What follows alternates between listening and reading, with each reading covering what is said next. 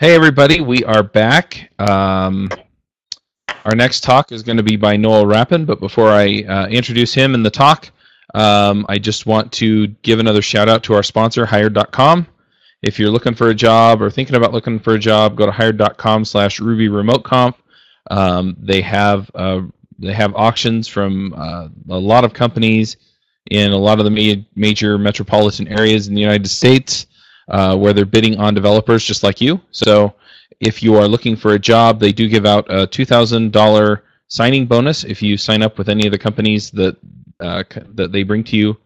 But if you use our link, you get a $4,000 bonus instead. So go check them out. That's hire.com/RubyRemoteConf. And I'll go ahead and introduce our talk here. We'll be talking about what we talk about when we talk about testing. And just a sec, the intro notes closed on me. I just got kicked out. And I'm back. So Noel is the director of talent at TableXI. He's authored multiple technical books, including Rails 4 Test Prescriptions, Master Time and Space with JavaScript, and Trust-Driven Development. And you can follow him on Twitter at NoelRapp and online at noelrappin.com. So take it away, Noel. Hey, that's me. Hi. I had a feeling this was going to feel tremendously strange to be sort of in giving talk mode to my laptop, and I seriously considered setting up a soundboard so that I could have applause and laugh effects, but I decided that would it would be ridiculous. But if I chuckle for a soundtrack, you should just go with it. So I'm Noel Rappin. I work for TableXI, a consulting shop in Chicago, and I want to talk about what we talk about when we talk about testing, or thanks, Chuck, or beyond red-green refactor. So I can't obviously ask for a show of hands, but one thing I want you to think about right now is, do you test, all of you out there? Do you feel guilty about not testing more? And if so, like, what is the source of that? What do you feel like you don't test enough? Do you feel like you're not test driven? Do you feel like you let testing slide? Do you feel like your cover doesn't? Do you feel like you don't test enough to feel confident in the code you write? I guess is the thing that we're going. Test +1, guilt +1. Do your tests drive your design? And what does that mean when we say tests drive design? I think that those of us who, including myself, who advocate for test-driven development have a tendency to talk about it as though it's really easy. And I think that there's some logical reasons for that. I think that for part of that is because if you've done it for a while, sometimes you don't see the barriers to entry. And also, if it's something that's been successful for you and you are trying to advocate for testing to people who have never done it before, leading with, hey, this is going to be really complicated, often is not the best way to get people excited about the process that you're trying to teach. But none of that changes the fact that TDD is hard. There are specific skills involved with it, and it often is counterintuitive. There are some things we want it to be as simple as it looks in some of the tutorials, but again, like, it's not always clear to a new person like what those skills are, how to apply TDD to a problem, or really how TDD works, like what makes it effective. When we say that testing drives design, what does it mean to drive design, and how does testing do that? Like, how do all these pieces fit together? The classic definition of how TDD works was Kent Beck. When Kent Beck wrote about this initially in the XP book, he started with write a failing test, do the simplest thing that could possibly work, and then refactor as the 3 steps in test-driven development, what he was then calling test-first development. And this eventually got simplified to red-green refactor. Red for the color of the failing test, green for the color of the passing test. Those of you who have been doing TDD long enough to have done it before Ruby and RSpec may remember that in the original S unit and in J unit, that wasn't little dots going across a terminal. It was an actual GUI with an actual progress bar that would turn red once it hit a failing test. So that's sort of the instruction that we give people. Red, green, refactor. But red, green, refactor is a much better slogan than it is an instruction manual. And the fact is that all of these steps come with questions that are non-trivial. We talk about what test do I write next? Are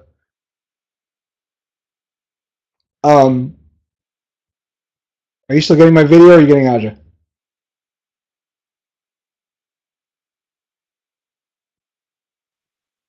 We've got both of you. Okay. I will fix that. Okay. So what test? When I go to write a failing test, like what test do I write next? When do I know that? When do I write integration tests? When do I write unit tests? When do I know that I've tested enough error conditions? How much detail do I need to do the error conditions in? And then we get to what is the simplest thing that could possibly work? What do I mean by simplest? What do I mean by work? And refactor has its own issues, like when is it time to refactor? What am I looking for? And all of this sort of has one common root at the top of it, which is how do I split the problem that I'm trying to solve into small testable components? We talk about unit testing sometimes as though everybody always knows where units are, but in fact that's a hard problem in and of itself. How do I determine what these units are, and how do I figure out how to test them? And one thing that I see a lot is a lot of problems that are easy to acceptance test but hard to unit test. And one of the places that I see this is that one of the things I've been doing for the last couple of years is evaluating code submissions that come in for people who apply for a job at TableXI. And the problem that we ask them to solve has this characteristic. It's really easy to acceptance test, which is to say that if I give you the problem,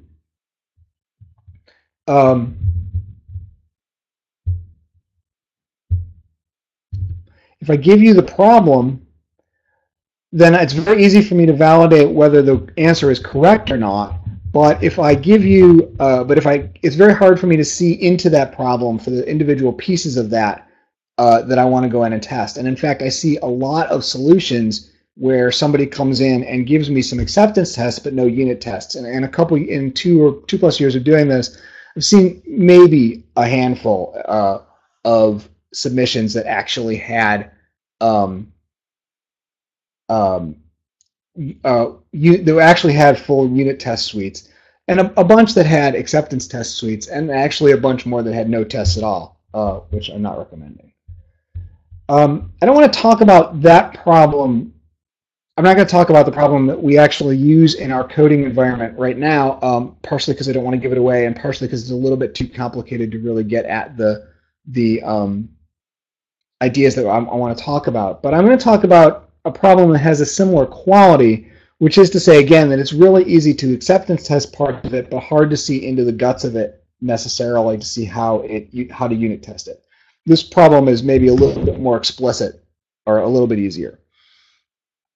This originally was presented to me as a 4th grade math problem that I actually found, took and tried to figure out how to code because I thought it was kind of neat in a little kind of a code kind of way. So the problem that I want to talk about testing is finding the unique sequences of digits 1 to 9, for example, 1, 1, 2, 3, 8, that have the following characteristics. The sum of them is 15. They have at least one digit that appears exactly twice, no digit that appears more than twice, and the order is irrelevant, which means that 1, 1, 2, 3, 8 is the same as like 1, 1, 3, 8, 2. And it turns out that the original question was how many of these are there, and it turns out that there's 38 of them. By the way, if you want to follow along, the code for this and the tests is actually GitHub spec nullwrappin spec _ sequence. I'll show the URL again at the end. You're not following along well, so this will be able to give you all the code at the end of this if you want to go back and look at what I did. which is far from the only way to solve this problem. So the question becomes, and what I want to talk about here is how do I test this and specifically how do I use TDD to approach the design of this code? Like not just like how can I validate this, but how can I actually use TDD to drive the code that I write? And we start off with maybe the biggest acceptance test, which is probably a bad idea. This is probably not the right place to start. Here we're starting with, this is our spec, but the specific choice of tool doesn't matter. We're starting with the idea, a test that says, we're solving the whole problem. Expect that the number of solutions is 38. This will validate whether my solution is right or not, assuming that I know the answer before I start, which I might not. But it doesn't really give me any guidance as to what code to write. It's way too abstract and way too far away from individual pieces of the algorithm to understand what to do next.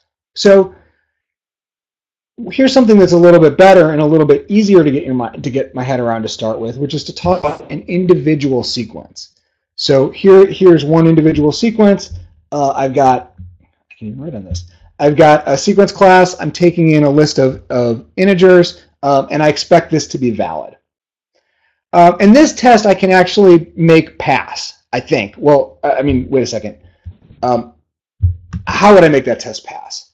Well, I can make the test pass, again, for the definition of like do the simplest thing that could possibly work. And the definition that I like to use here is that work means make the test pass, or often work just means clear the current error. So what I wind up with is something like this. All I have is an individual class and a valid method that returns true. If you go back to the test, actually, you can break this into error by error pieces here. The first error that would come up would be, if starting from no code, the first error would be that the class sequence doesn't exist. You create a dummy sequence class, an empty sequence class, and then it will tell you that it needs the initializer to have multiple arguments, and then it will tell you that valid doesn't exist, and then you write valid equals true, and you get to here, and the test passes. You cut out for about a minute there. From when to when? Back up a couple of slides. Okay. So. Oh, everyone else heard it solidly. It was just me. Okay, keep going. Sorry. Technology! Yay! Okay. So we get here. What was I even saying? Oh, yes. So we get here, and the test passes. And first, one of the things that I think is I often try to get across to people who are new to test-driven development. Well, first of all, I remember what I was going to say. Is that as I describe these things step by step, taking all those steps and saying that I ran this test like 4 times to get to this point makes it sound like a lot of work, but in practice, it actually doesn't take very much more time than it does to type it. And we're talking at about 30 seconds to a minute in of my time to get to this point. And the thing about this point is we're not done. But this is okay. This is a perfectly good intermediate step. It's a perfectly good place to be. I wouldn't check this in. I'm not ready to have it be reviewed. But it's a step in the process. It's a step that's sometimes called sliming the test, by which I mean that Gary Bernhardt called it that once in a Destrel Software episode, and I like the uses so much that I try to pass it along. And this is okay specifically because it's not permanent. But it does kind of beg the question of where we go from here. Like now we have done a red, we have gotten to green, we don't really have anything to refactor. And so now the question becomes, what's the next test? And in general, there are 2 options at any point about where to go next. The first one is to kind of stay at the same abstraction level and write a test case that fails given the current state of the code. That's actually pretty easy for us right now. We're assuming that all sequences are valid, so all we need to do is write a test for a sequence that's not valid. This sequence doesn't add to 15, I think, so it's not valid. But the state of the code will assume that all tests are valid, and this test will fail. This is often a very good option. In this case, it doesn't really help because it leads us to another round of like, how do we make this test pass? And it's not immediately clear in like the first 15 or 30 seconds or even a little bit longer how we would write a small amount of code to make this test pass. Which leads me to kind of a rule of thumb.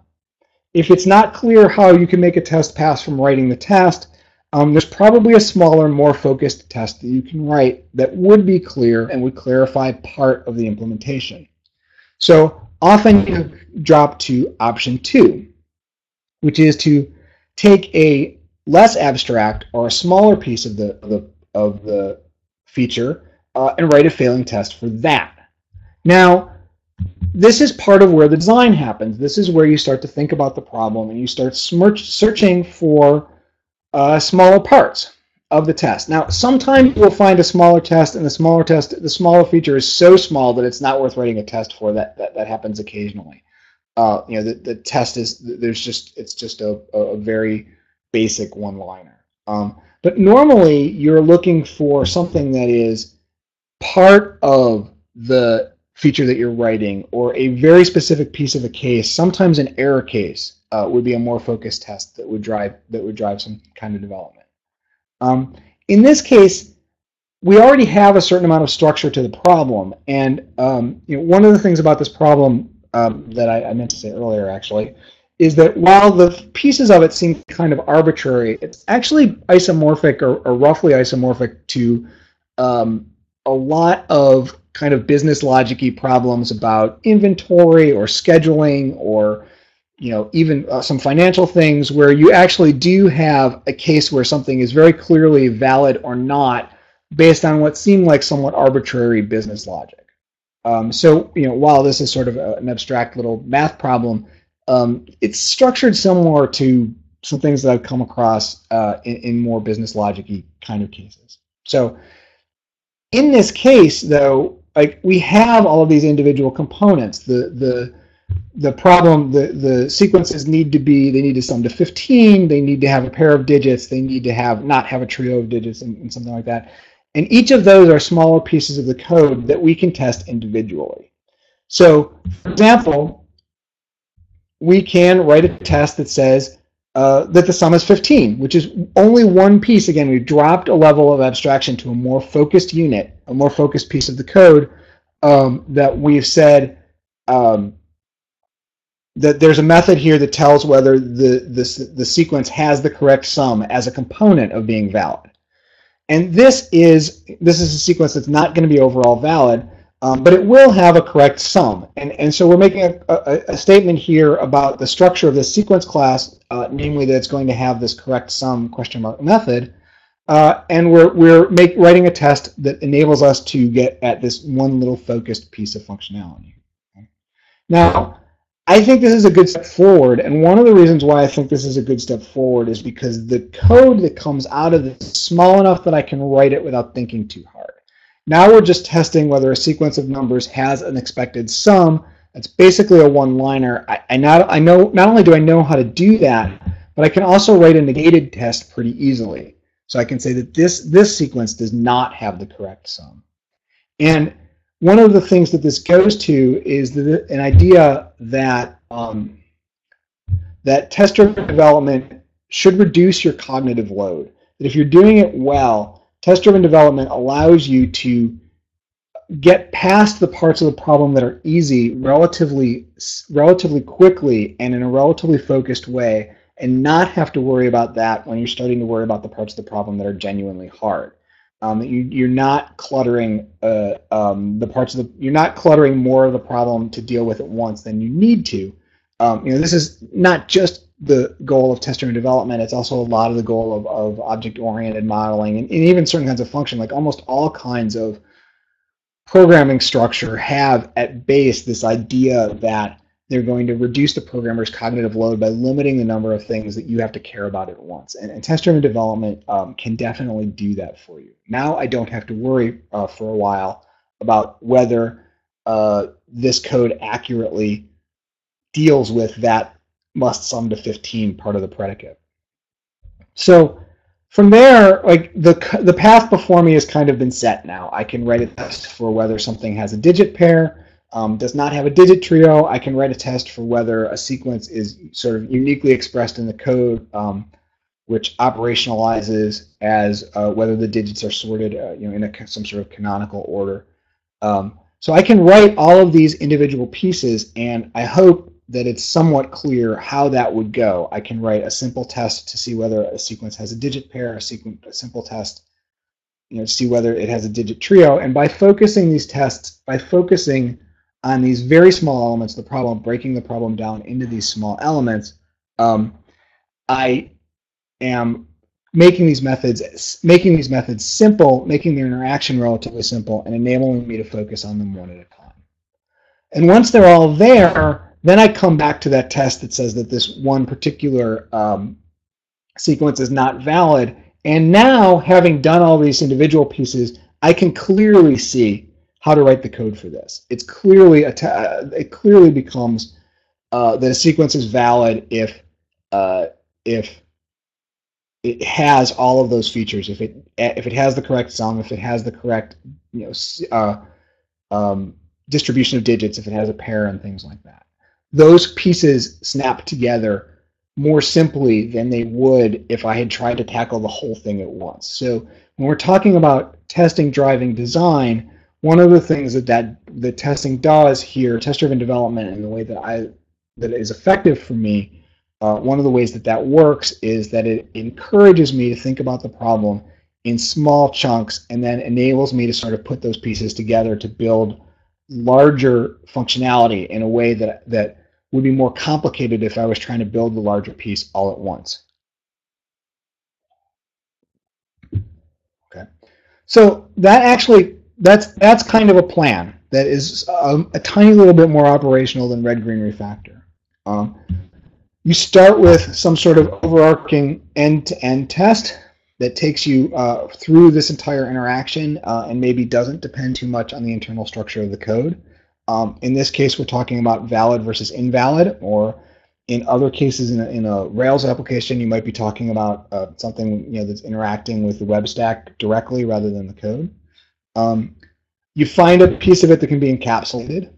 In this case, we were talking about individual pieces of the logic, whether it's a correct sum or those individual validation pieces. In a Rails context, that might be encapsulating out the workflow aspects of the interaction with the database, or some sort of object that has its own that has ownership of a certain specific piece of the logic that you're talking about.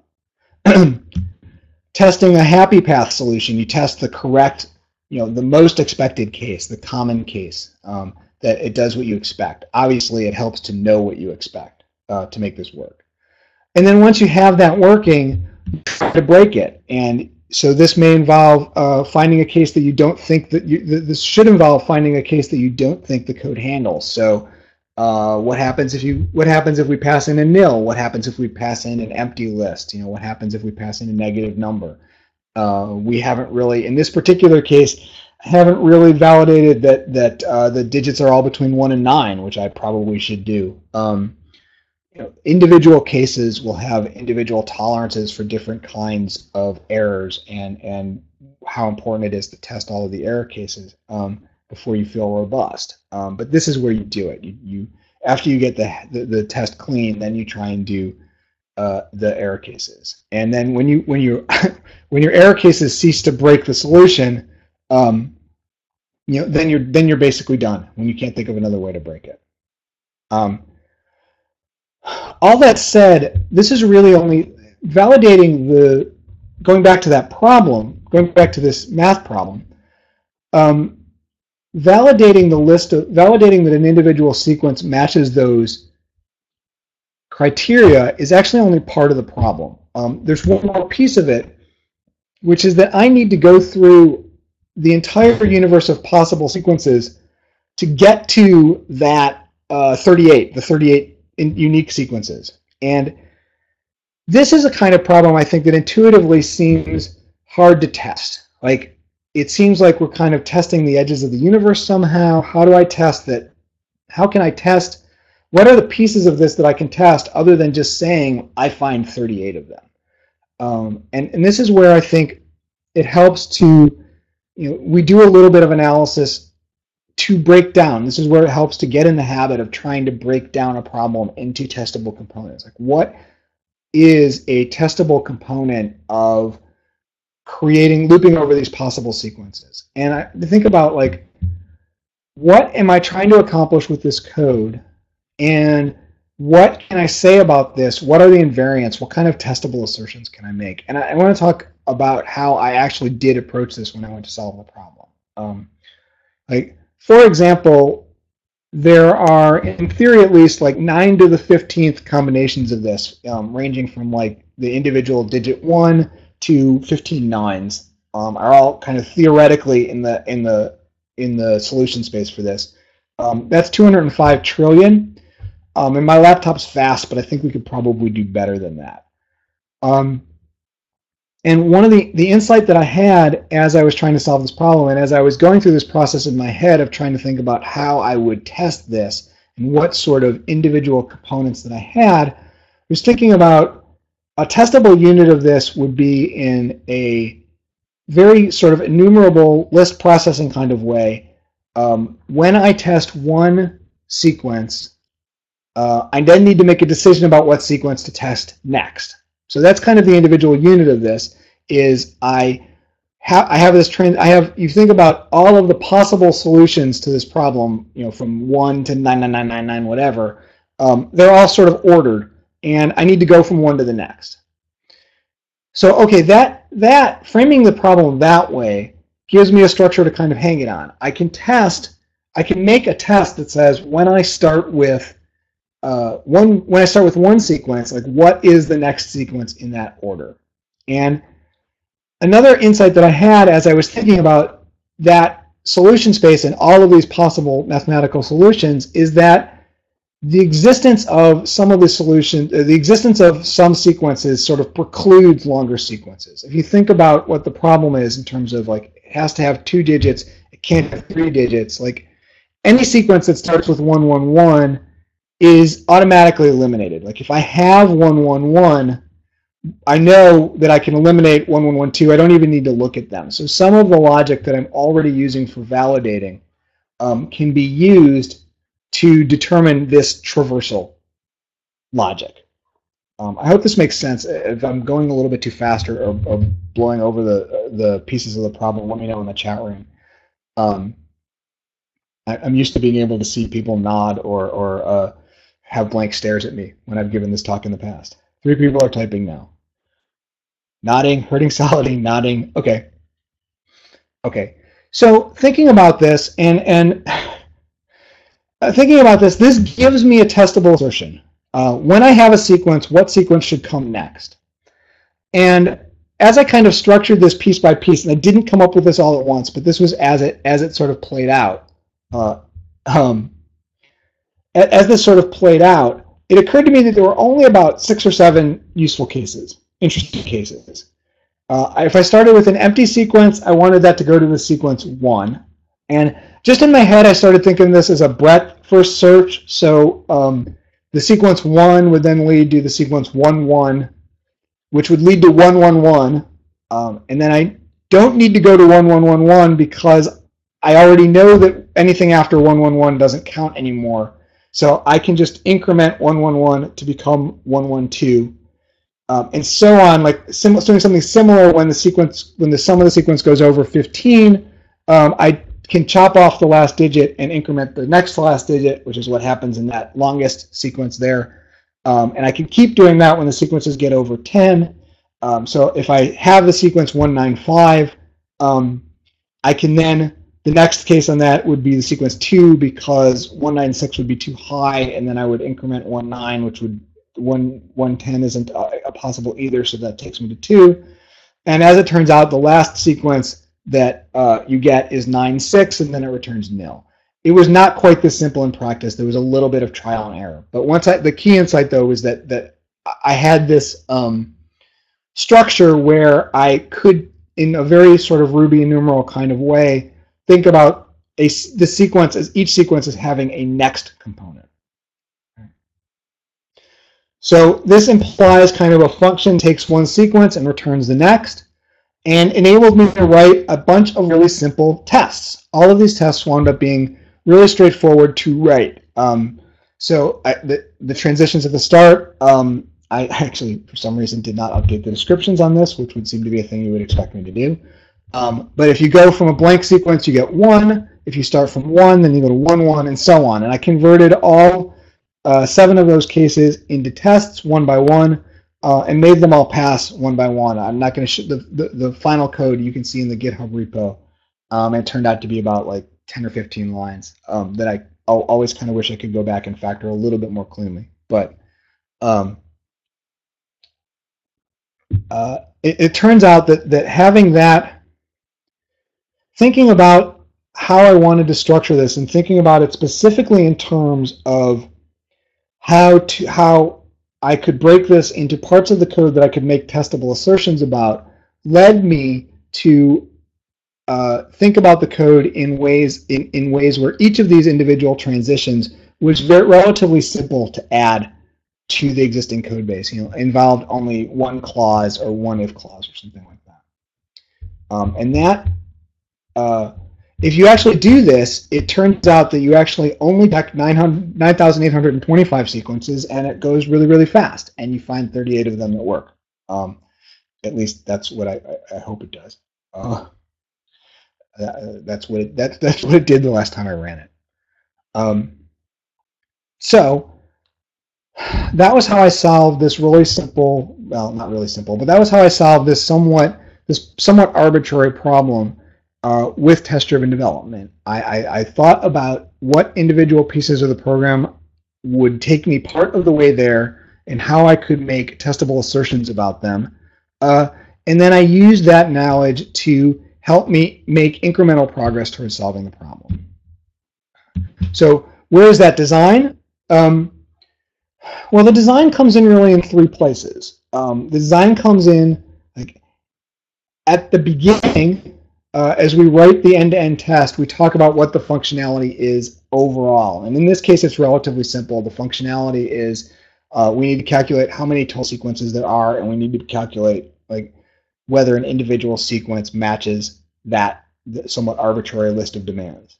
But as we encapsulate into code, we talk about there being a sequence class. We talk about it having a valid function. All of these are design issues, and they're all happening as we write that first test. That's the thought process that we're going through. And then when we start writing the internal tests, we're designing the internal API of the code. We're designing that the code is split off into these small little methods, each of which does one little part. And if we were doing this as part of a larger set of objects, if it was a larger problem, we would be also designing how those individual parts of the program would be communicating with each other as we write these individual tests. You really, you write the tests to sort of reflect the way you want the code to behave and the way you want things to look. And then after you passing test, you refactor, and that helps keep the design up to date with the latest functionality. You all think you're having audio problems, but actually I'm just I'm just choppy. I just talk choppy. And when you refactor, and again, this problem is somewhat simplified, but when you refactor, you're starting to look for things that when you refactor, you start to look for things like, do I have duplication here? Is this method getting long? Are these individual lines of code getting long?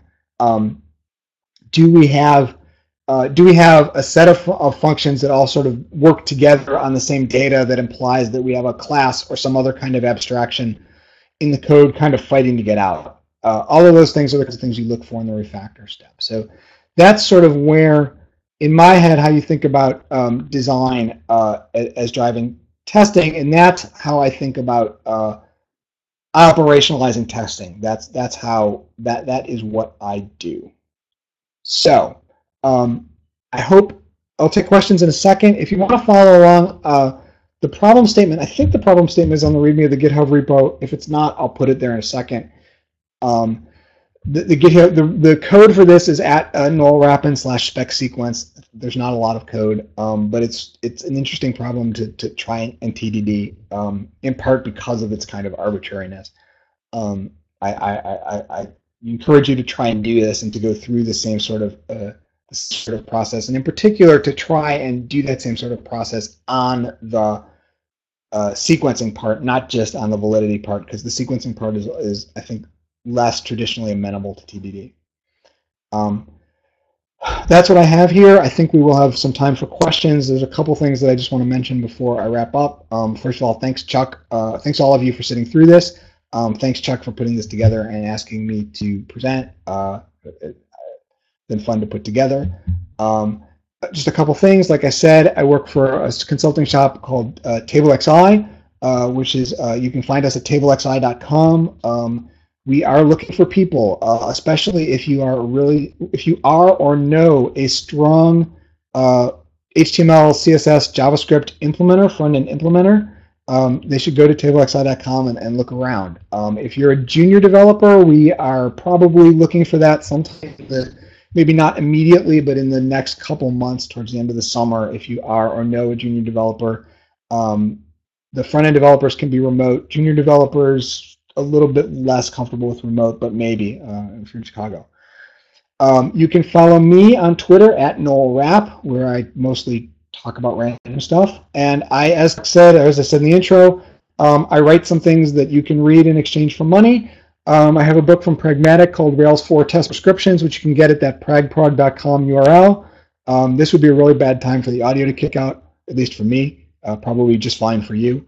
I have a book called Trust Driven Development, which is about surviving software projects and dealing with clients, which you can get at noelrappin.com/TRDD for Trust Driven Development. I like it. It hasn't sold super great yet, but I have a lot of fun writing it. And just today, I launched a Patreon crowdfunding thing for Patreon/NoelRapp for something that I'm calling Locally Sourced. Which is an attempt for me to try and write chapter length. If you think of tech books as novels, Locally Sourced will be like chapters or short stories to help me write, sustain being able to write 15 or 20 page examples to solve useful problems that people will be able to get and read. So if you go to patreon.com/NoelRapp, it's kind of lonely there right now. We're just starting on that. Hopefully that will go through. Again, thank you for your time and attention, and I can take some questions in the chat room if people have questions. And I'm going to stop scratching my nose too, because I bet that's distracting. So the question here in the chat room is, if I'm planning on exposing one method, would I expose private methods to help with tests? That current sum seems like it would be private.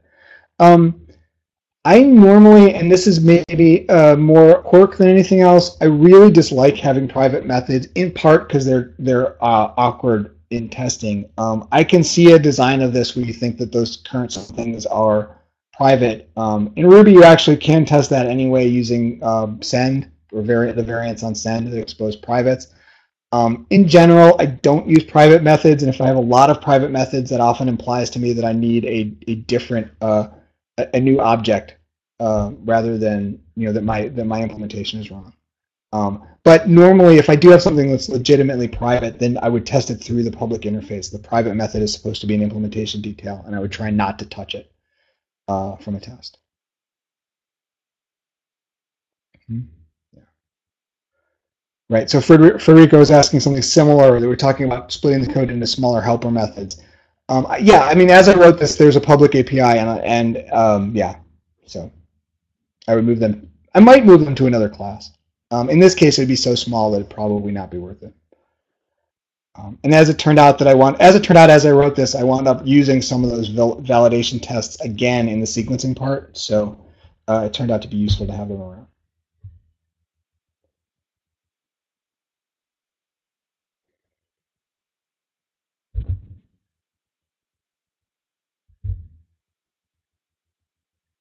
I see people typing. Yep.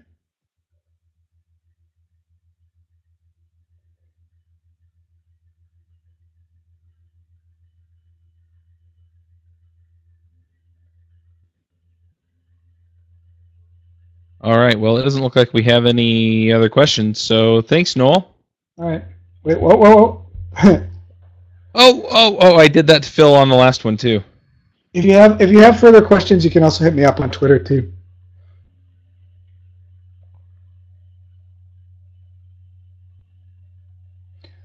Have I done mutation testing? I have to find I'm not completely confident in my solution because I can't guarantee it actually covers every possible code path. I have done mutation testing, although not in Ruby. I should say not in production Ruby. I've played with it a little bit. Quite a long time ago, I inherited a code base that was so poorly structured that it was not super amenable to unit testing, and we wrote a bunch of acceptance level tests. Yeah, we wrote a bunch of acceptance level tests.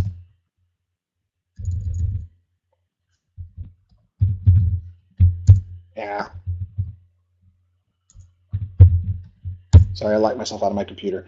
We wrote a bunch of acceptance level tests, and then we used mutation testing on them to guarantee that the acceptance tests covered as much of the code base as we actually possibly could. That kind of thing it's really helpful for. I would potentially do it in Ruby in a very focused way for something that was really algorithmic. I think in a Rails setup, it has the potential to take forever. But I think it's it's an interesting tool, and I haven't done as much with it recently as probably is worth doing.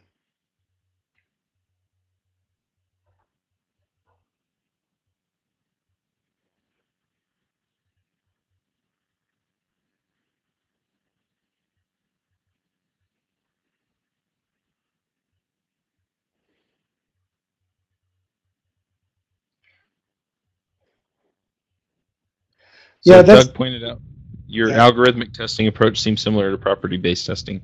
Yeah, it is. That I didn't know that term at the time, but yeah, it's pretty similar. It is. There's a lot of similarities.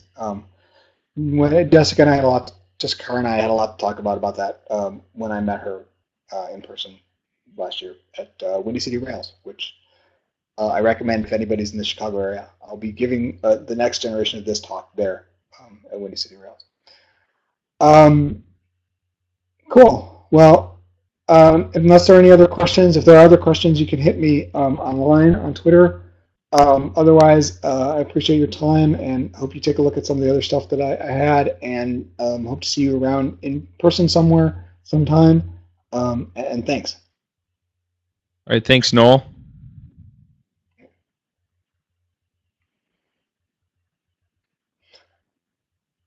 All right. We are going to go into presenter mode so that Aja can get set up. We'll be back in about 15 minutes.